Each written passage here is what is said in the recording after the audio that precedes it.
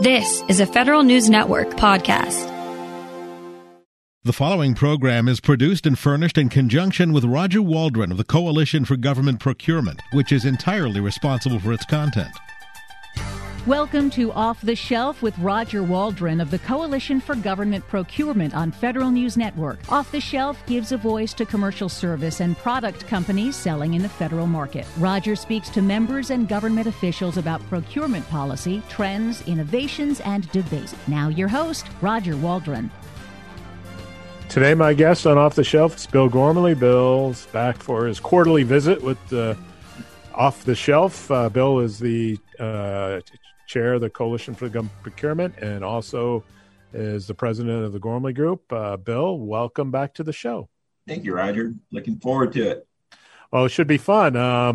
Well, here we are and deep into November or the middle of November. And I guess tomorrow is an exciting day. We have our virtual fall training conference at the Coalition for Government Procurement. And just want to get your thoughts on what we anticipate and the lineup a little bit.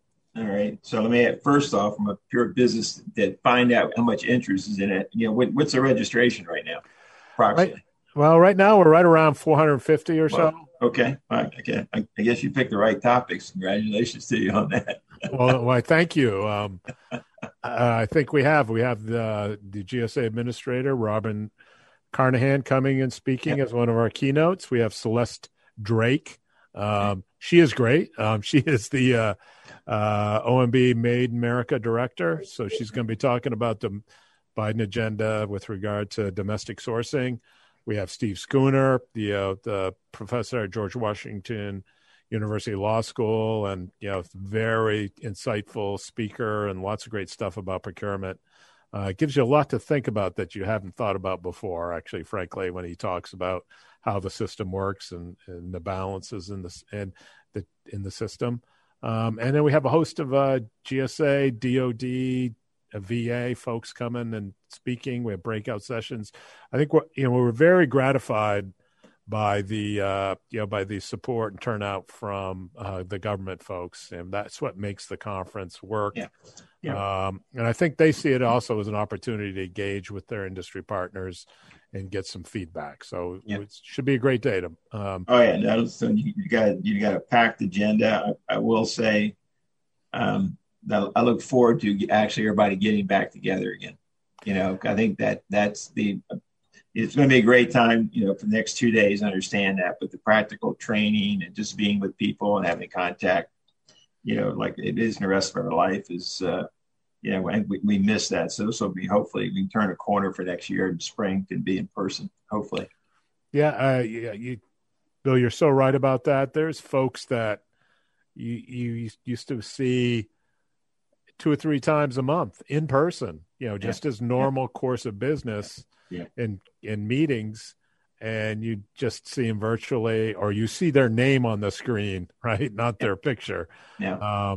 And it's just you lose something with that, right? You lose that. I mean, not to dwell on it, it sounds like I am, but as a company, we had a meeting last week in Annapolis, 100% in person, and it was superb. People hadn't even some people hadn't met each other, and just that and the dinner at night and all that just brings back the camaraderie and the whole reason that we do what we do. And it went off, but great. So I'm looking forward to hopefully spring conference being that. Yeah, I hope so. That by May, hopefully we'll be okay.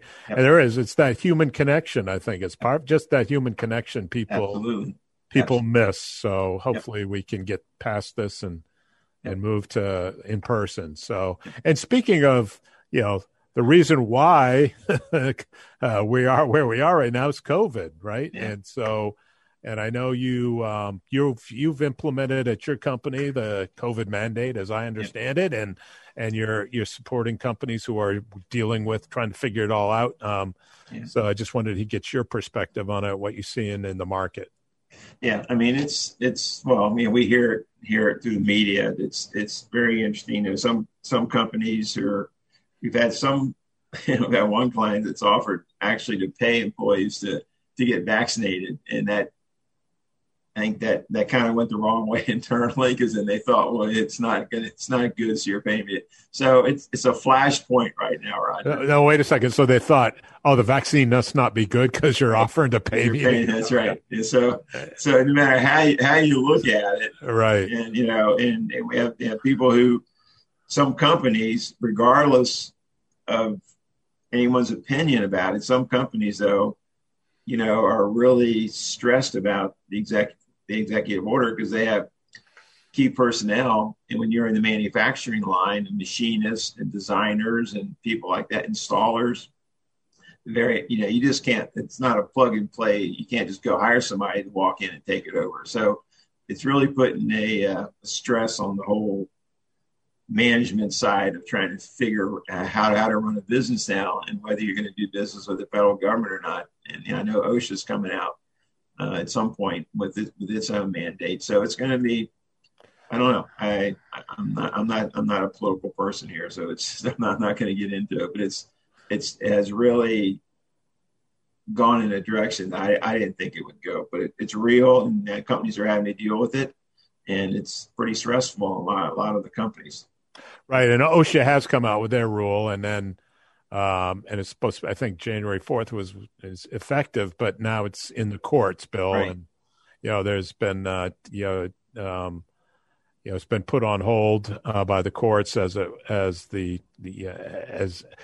courts will have their say in a certain sense as to what the mandate and whether or not it can go into effect or not. So it'll be interesting to see how that all shakes out. But that just creates another dynamic in the market too, as well as company trying to figure out what to do or not do. And now we have, for the OSHA requirements, at least, some uncertainty about the way forward. So to your point, I think everything, during this time over the last 18 months, things that you just can't imagine would have stressed you out. I know. Or stress you out, right? So it's amazing. It's amazing. Yeah. So we'll continue to monitor that. I think one of the things that I know Coalition has tried to do is just educate folks on the requirements and make sure we provide the companies with as much information that we're aware of and resources as they're trying to figure out from a business perspective how to navigate the whole thing. And that's I think the best way we can try to support what's going on. So So enough of that. I mean, that will continue for a while, and it's what's going to happen is going to happen. But let's turn to some, more direct, I guess, pure contracting issues. And I think one of the ones I wanted to talk to you about, and I think you're very familiar with, is the transactional data reporting rule. And this. I think late this summer or so, Jeff Kosis, or this summer at least, Jeff Kosis, the senior procurement executive at GSA, issued a statement or a memo saying, the pilot had been successful, and that in increasing small businesses and lowering prices, I guess, and costs, and that GSA and gave the authorization in a certain sense to expand it. So. That's this summer. So where are we now, Bill? Well, TDR, I guess we're talking about your transactional data reporting. What we're seeing is, the intent of TDR, I think, is to really align the schedules program in regarding pricing and with as much to commercial practice as possible. And the CSP, commercial sales practice, for those educated listeners. If anybody wants to know CSP, they can call Roger later or talk to me if you're real lonely. I'll talk to you. I think what you could tell a company is your crown jewels, your whole pricing strategy. The government's asking you for that. Like who do you give your best discounts to? What class of customers? Under what circumstances? Please tell us all about how you price. Yeah. So I think GSA, having gone through their hats off, they went through the whole pilot and gone through it and did a lot of evaluation on it. I think the decision that was made by GSA to expand it to the rest, because it was on a limited number of areas within the schedules program. Now they're talking about, the full expansion to the full program. So there'll be consistency there, which I think is very important. And what we're seeing though is that, their messaging internally, there still needs to be a lot of training from the contracting officers, because some of them are still trying to use the CSP as a way data to determine TDR pricing, and it's not meant to be that way. And so to be honest, we really run into some couple situations is struggling with the contracting officers, being trained or having exposure to the areas that they need to focus on regarding TDR. So this would be a streamlined process, and it is not in all cases ended up that way. So hopefully, it's like anything else, once you go through it for a little bit, then it will catch up. Everybody will catch up to it. We'll be on the same sheet of music, but we think it's the right way for GSA to go. Well, we're up on the break, Bill, but when we come back, I do want to ask you about what you just said, what I think you just said, that now contracting officers are asking for both TDR data and the CSP. I don't think that's an unintended consequence right now. So we'll pick that up when we come back. My guest today is Bill Gormley. He's the chair of the Coalition for Government Procurement, and he is the president of the Gormley Group. I'm Roger Waldron. You're listening to Off the Shelf on Federal News Network. Welcome back to Off the Shelf on Federal News Network. I'm Roger Waldron. My guest today is Bill Gormley. Bill is the president of the Gormley Group and the chair of the Coalition for Government Procurement.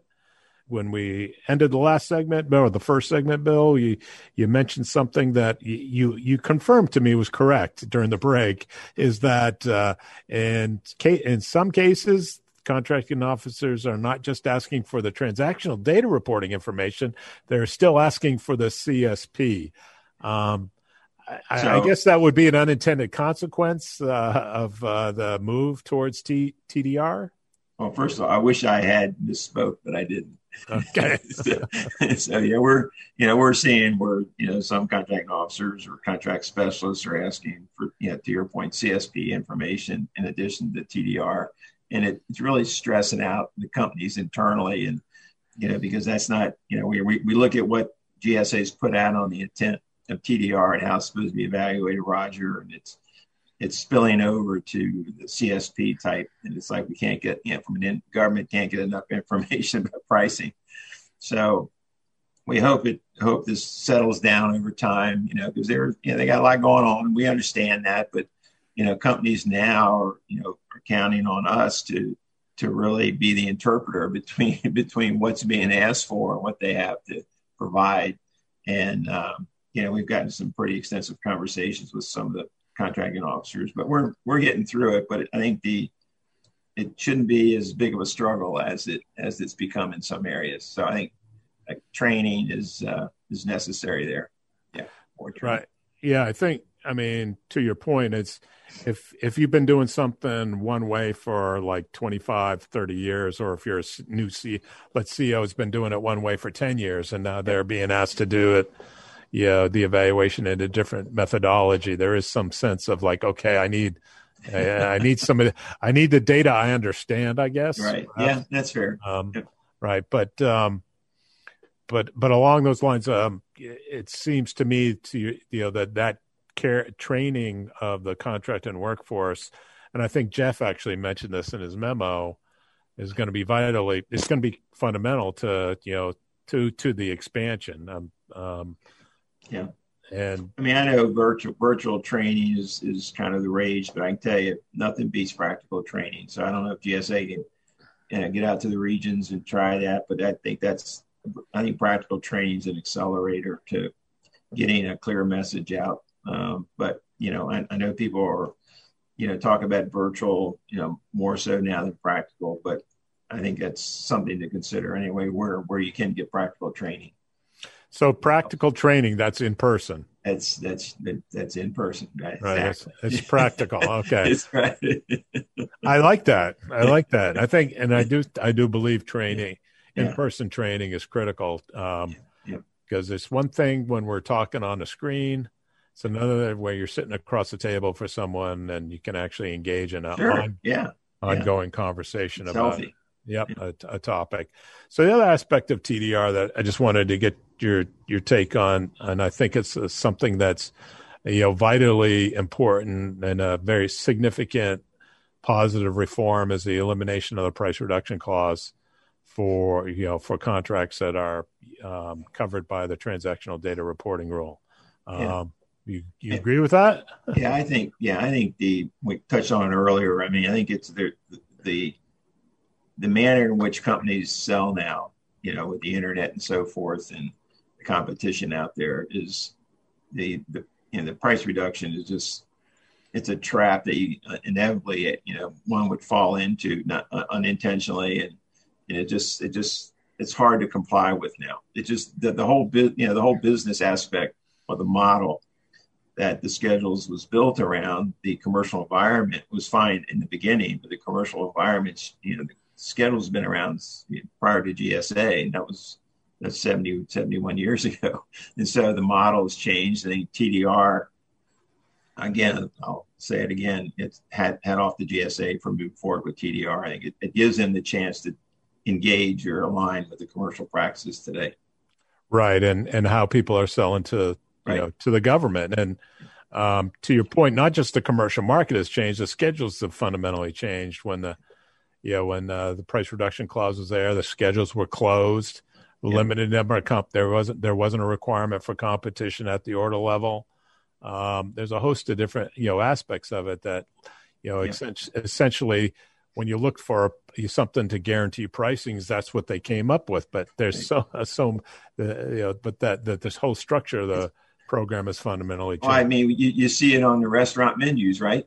You see on certain items, it'll say market price. They can't even keep up with it on the menu. They actually type it in there, market price. So it's an illustration right there. Yeah, good point. All right, so I want to turn to another topic, and since we're talking about schedules a little bit right now, and that's the use of BPAs. And I know you're a big promoter of BPAs. I am as well.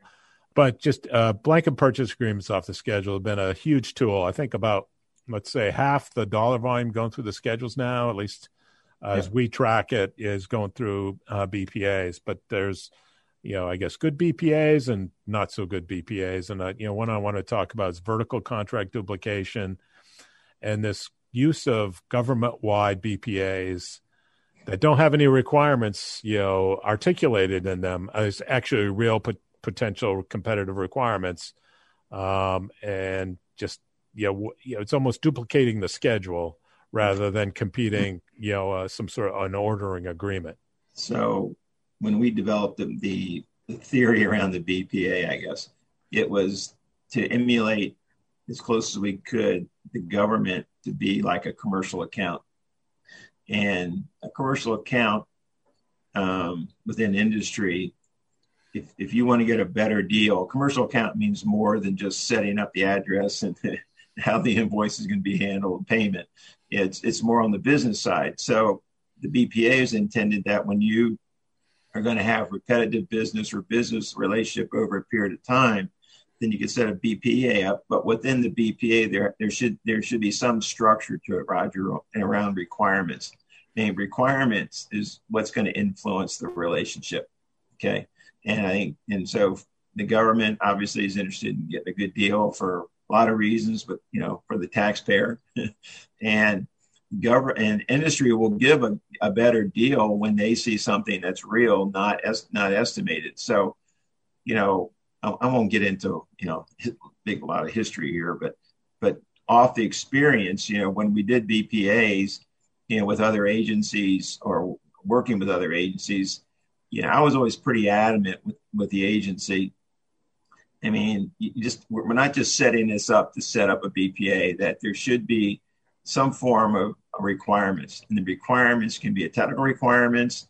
I'd always prefer that it be in dollars, because that's what triggers industry. And a lot of times you may not, particularly in the services area or some other areas, you may not know enough. The government may not have the full capability of writing up a technical requirement, but the government does know pretty much, have an idea about what the budget would be around that requirement or that need or that projected need, and put the dollar amount in there, and that creates a guaranteed minimum. And when I was in government, I used to have some people like, "Why, I don't have the money." I'm like, "Well, why are we doing the BPA? It just can't be just to do a BPA." So you've got to almost put yourself in an industry's position when you're having these conversations, because you can't go to a store and say, "I'd like to get a discount on this when I need it." And they're like, "Well, how much are you going to need?" And so it's a basic fundamental of business and pricing. And I think that's where, when you talk about vertical contract duplication, it's not if you have requirements to it. If you don't have requirements in it, I would agree with you.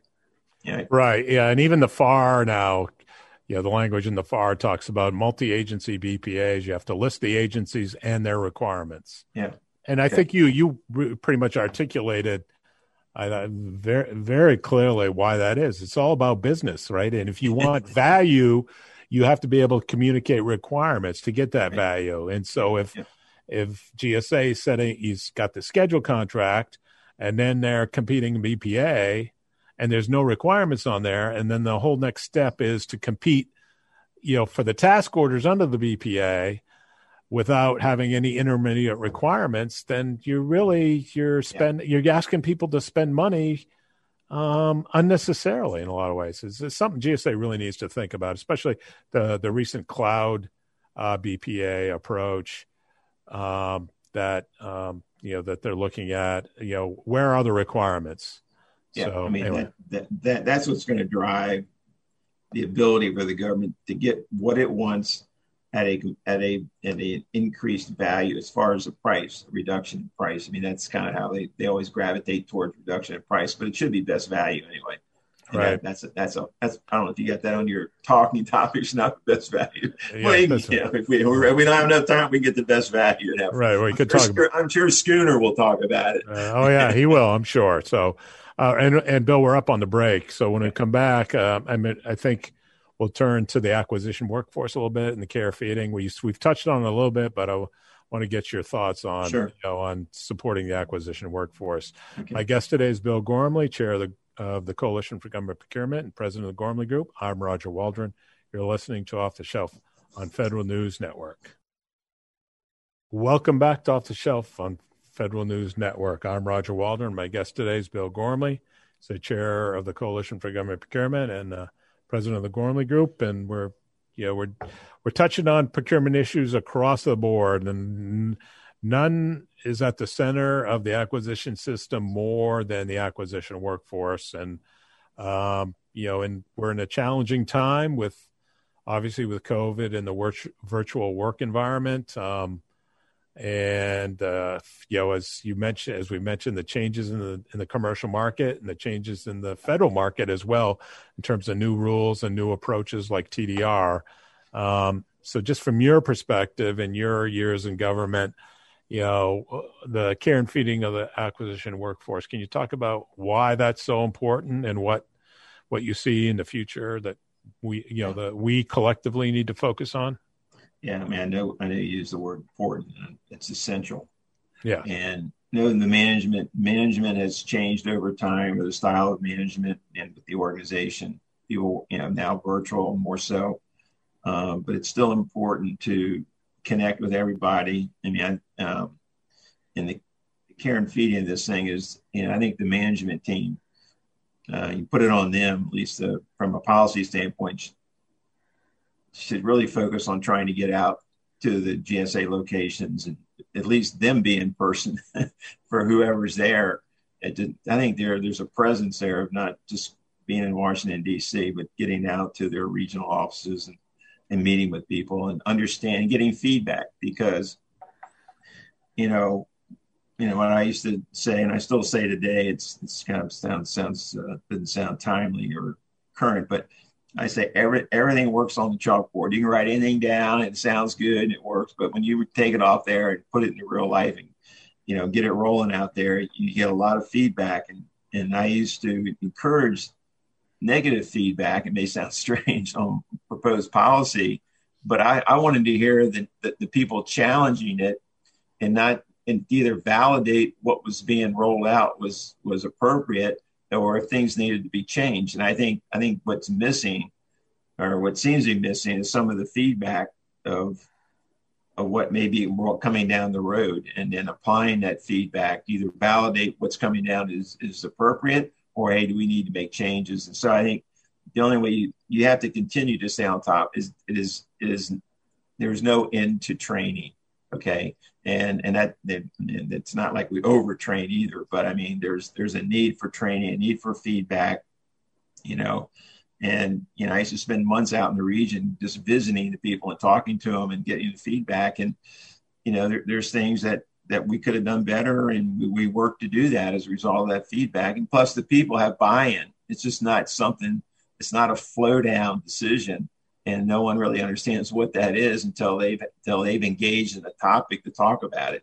And I think there's significant value from, do you call it the care and feed of the acquisition workforce? Especially you have new people coming in who may have come from a different organization that hasn't been involved in the Skittles program, where it's normally they'll put RFPs out and people will quote on them, they'll evaluate them. This is a whole different arrangement, which to me was very exciting, because you're actually dealing with industry and that sales environment and contract environment at the same time. So care and feeding, yes. Yeah. Well, it seems to me, when it's thinking about a contracting officer, that there's the book training on, like, here's the rules of the road. This is how you have to navigate. This is how, the regulations and policies and procedures. There's, the ability to communicate, like, to a company, articulate your position, learning how to listen to people, right? And in the response. There's also understanding the market, right? Understanding the businesses that you're dealing with. That makes you a better negotiator on behalf of the government, and you get a better value at the end of the day, perhaps, even if it isn't the lower price, because you understand how that market works and what the value of what they're providing is as a service or whatever.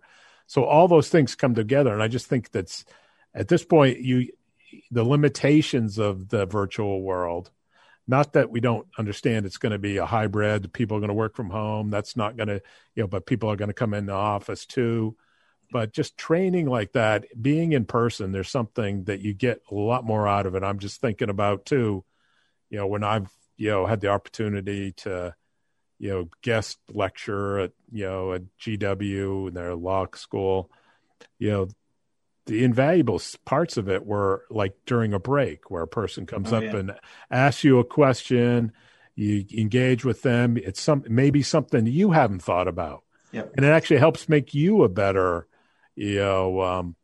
policy person, or whatever your role is as well.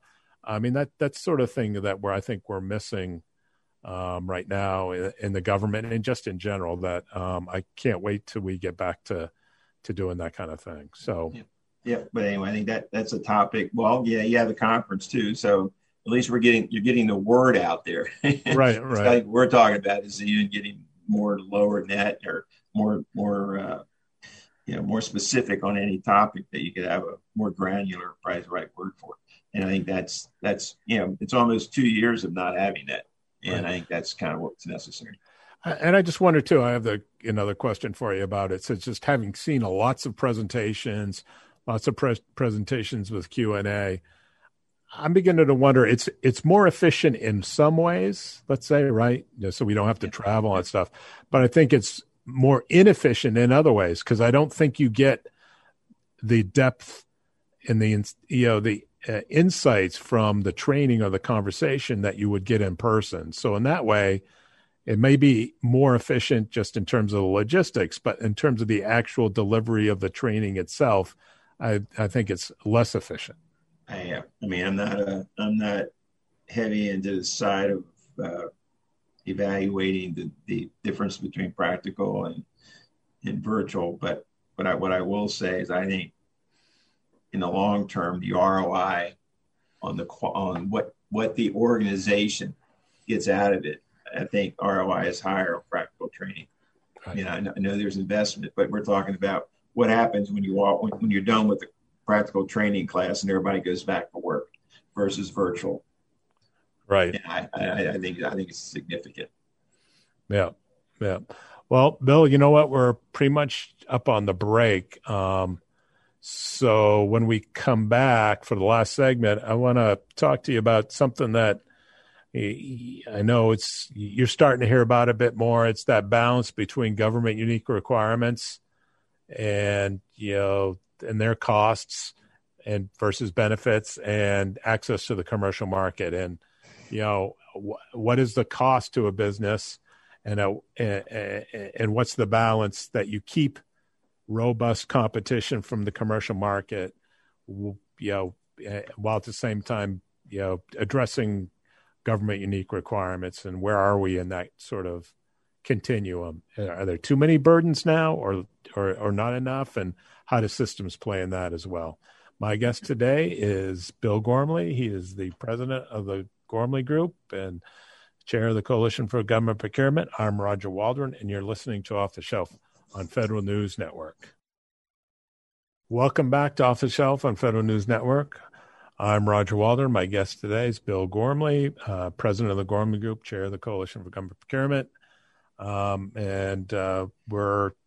We've been tackling a number of procurement issues, just generally big picture issues as well as specific ones. And the big picture issue that we're starting to hear about again, and these things do ebb and flow.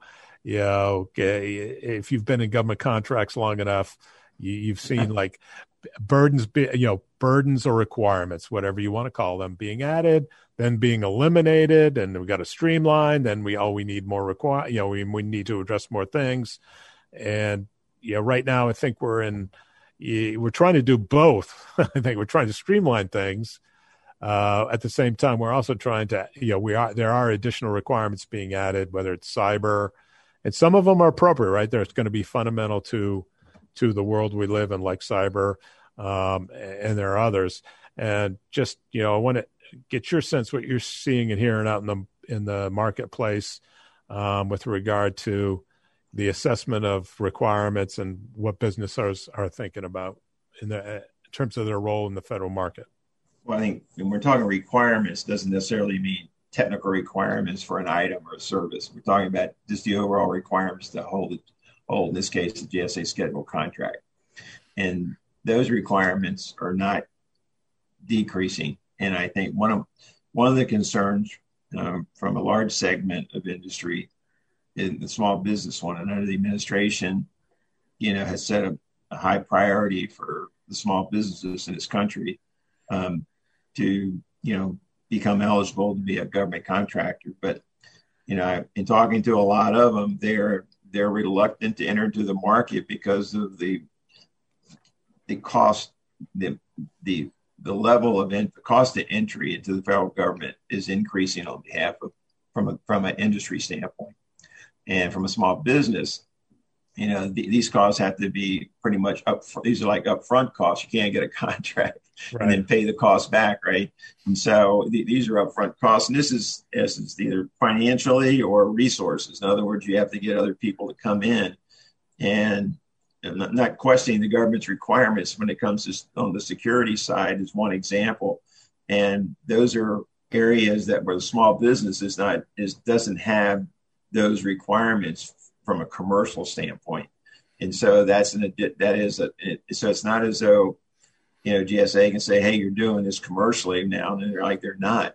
And so in many cases, and so then on the other hand, the government wants a better deal, wants to be the most favorite customer, or, we get into that side of this, Roger. So it's a tough call now for a lot of small businesses to decide whether they want to enter to the market now, because they're not seeing a streamlined aspect of getting a contract. And that's just not time-wise. That's just the ability to mirror as much as they can of how they do work commercially. Because at the end of the day, the commercial side keeps them afloat as well as, trying to penetrate a government market. And so when they enter into that federal market, they're like, whoa, it's like I have a whole different sales force approach. It's a different sales approach. You got the ethics side on it. Everybody's trying to comply with all the requirements. And so that's one thing the government, hopefully, and Small Business Administration, GSA, the OSDBUs understand, because the contracting officers are basically carrying out the requirements when they negotiate. And I think that's and I know we talked in an earlier segment about care and feeding and training, but that at some point it's got to be part of the consideration for a fair and reasonable price. Right. So, Bill, it seems to me what you're saying, and I was thinking about what you were saying there, is one of the things that you see being emphasized is how to increase, to your point, how to increase small business participation, particularly small disadvantaged businesses. It's a big focus of the Biden administration. And the impression is that the focus is on increasing the number of set-asides or addressing it that way to try to increase participation. So what you seem to be saying is one of the things that needs to be thought more about is you can increase set-asides all you want, but if it costs too much to do business with the government, it's not going to make any difference, right? So they need to be. Yeah, in that regard, you're not encouraging an increase in competition.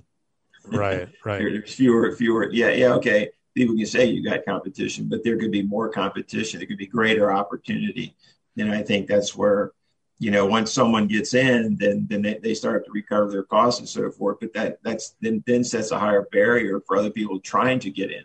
Right. And so it pretty much stymies, the small business aspect of this. So, it is a balance here. And I think that's where the government, hopefully, in carrying out its laws and regulations, to some point understand and would do some kind of comparison of what it would take to buy a like item commercially versus the government and what stands. We did this years ago, and it was like continuous paper wrapped around a whole office of what government process was versus commercial. We worked to reduce wherever we could, but there's still a lot of, we have this sign here in the office, you see the guy running the hurdles, and that was back in 1949 of how many hurdles you had to get over to become a government contractor. And I swear to God, his hurdles from 1949 to this day are the same. And right. But they're getting higher instead of lower. Right, or it's a steeplechase now, and you got the water too. You got the water. Right. You got to go. Yeah. And so it's a big market in some regards, but it's what do you have to do to play in that market? That's the cost of doing business is increasing. Right. Do you think my sense is too, like you hear the right language in many cases, but I don't know if it's really culturally sunk in the federal government that the federal government doesn't drive business to, that it isn't the biggest buyer, right? That it can't dictate to the market. You hear the right things, but I still think there's a mindset there in some parts of the government that yes, we can do this because we're the government, when they're a market participant just like anybody else, and they have to be an attractive customer as well to have people want you to do business with them, right? Yeah. But that's maybe it's my personality. I think that's an exciting challenge for both parties to figure out. This is not being negative. We're talking about how do we get better collectively. Right. So, and as we talked about earlier, the feedback becomes very important. It just can't be this is what we're going to do, and not recognize what's in front of you to get it done, or what you incur when you try and do it from an industry standpoint and government. And I think the clarity of understanding that, just understanding the process will speed it up both internally in government and with industry. Yeah. Well, Bill, this show went very, very quickly. So, but I appreciate it. Lots of good insights. I think really the government thinking in a mindset of being an attractive customer, somebody people wants to do business with, is, hopefully, a message that we collectively, government, industry, can work towards. So I want to thank you for being on the show. My guest today has been Bill Gormley. He's the chair of the Coalition for Government Procurement, president of the Gormley Group. I'm Roger Waldron, and you've been listening to Off the Shelf on Federal News Network. You've been listening to Off the Shelf with Roger Waldron of the Coalition for Government Procurement on Federal News Network. Tune in Tuesday mornings at 11 or subscribe to this show on iTunes or Podcast One.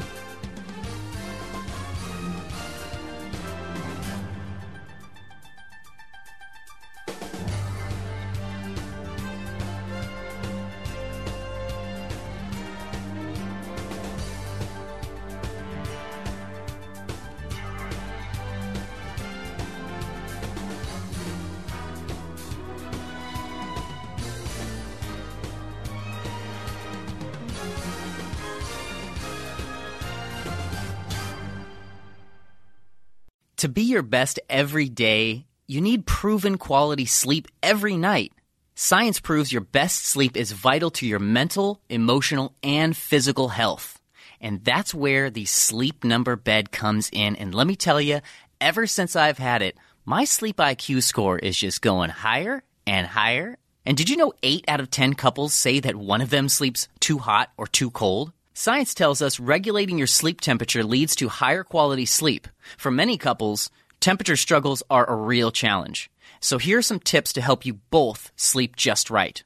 Look for beds designed with temperature benefits, such as the new Sleep Number Climate 360 smart bed that actively warms and cools each side so you both sleep blissfully comfortable. And now save 40% on the Sleep Number 360 Special Edition smart bed, plus special financing for a limited time. Only at Sleep Number stores or sleepnumber.com/podcast1. Sleep Number, the official sleep and wellness partner of the National Football League. Subject to credit approval, minimum monthly payments required. See sleepnumber.com for details.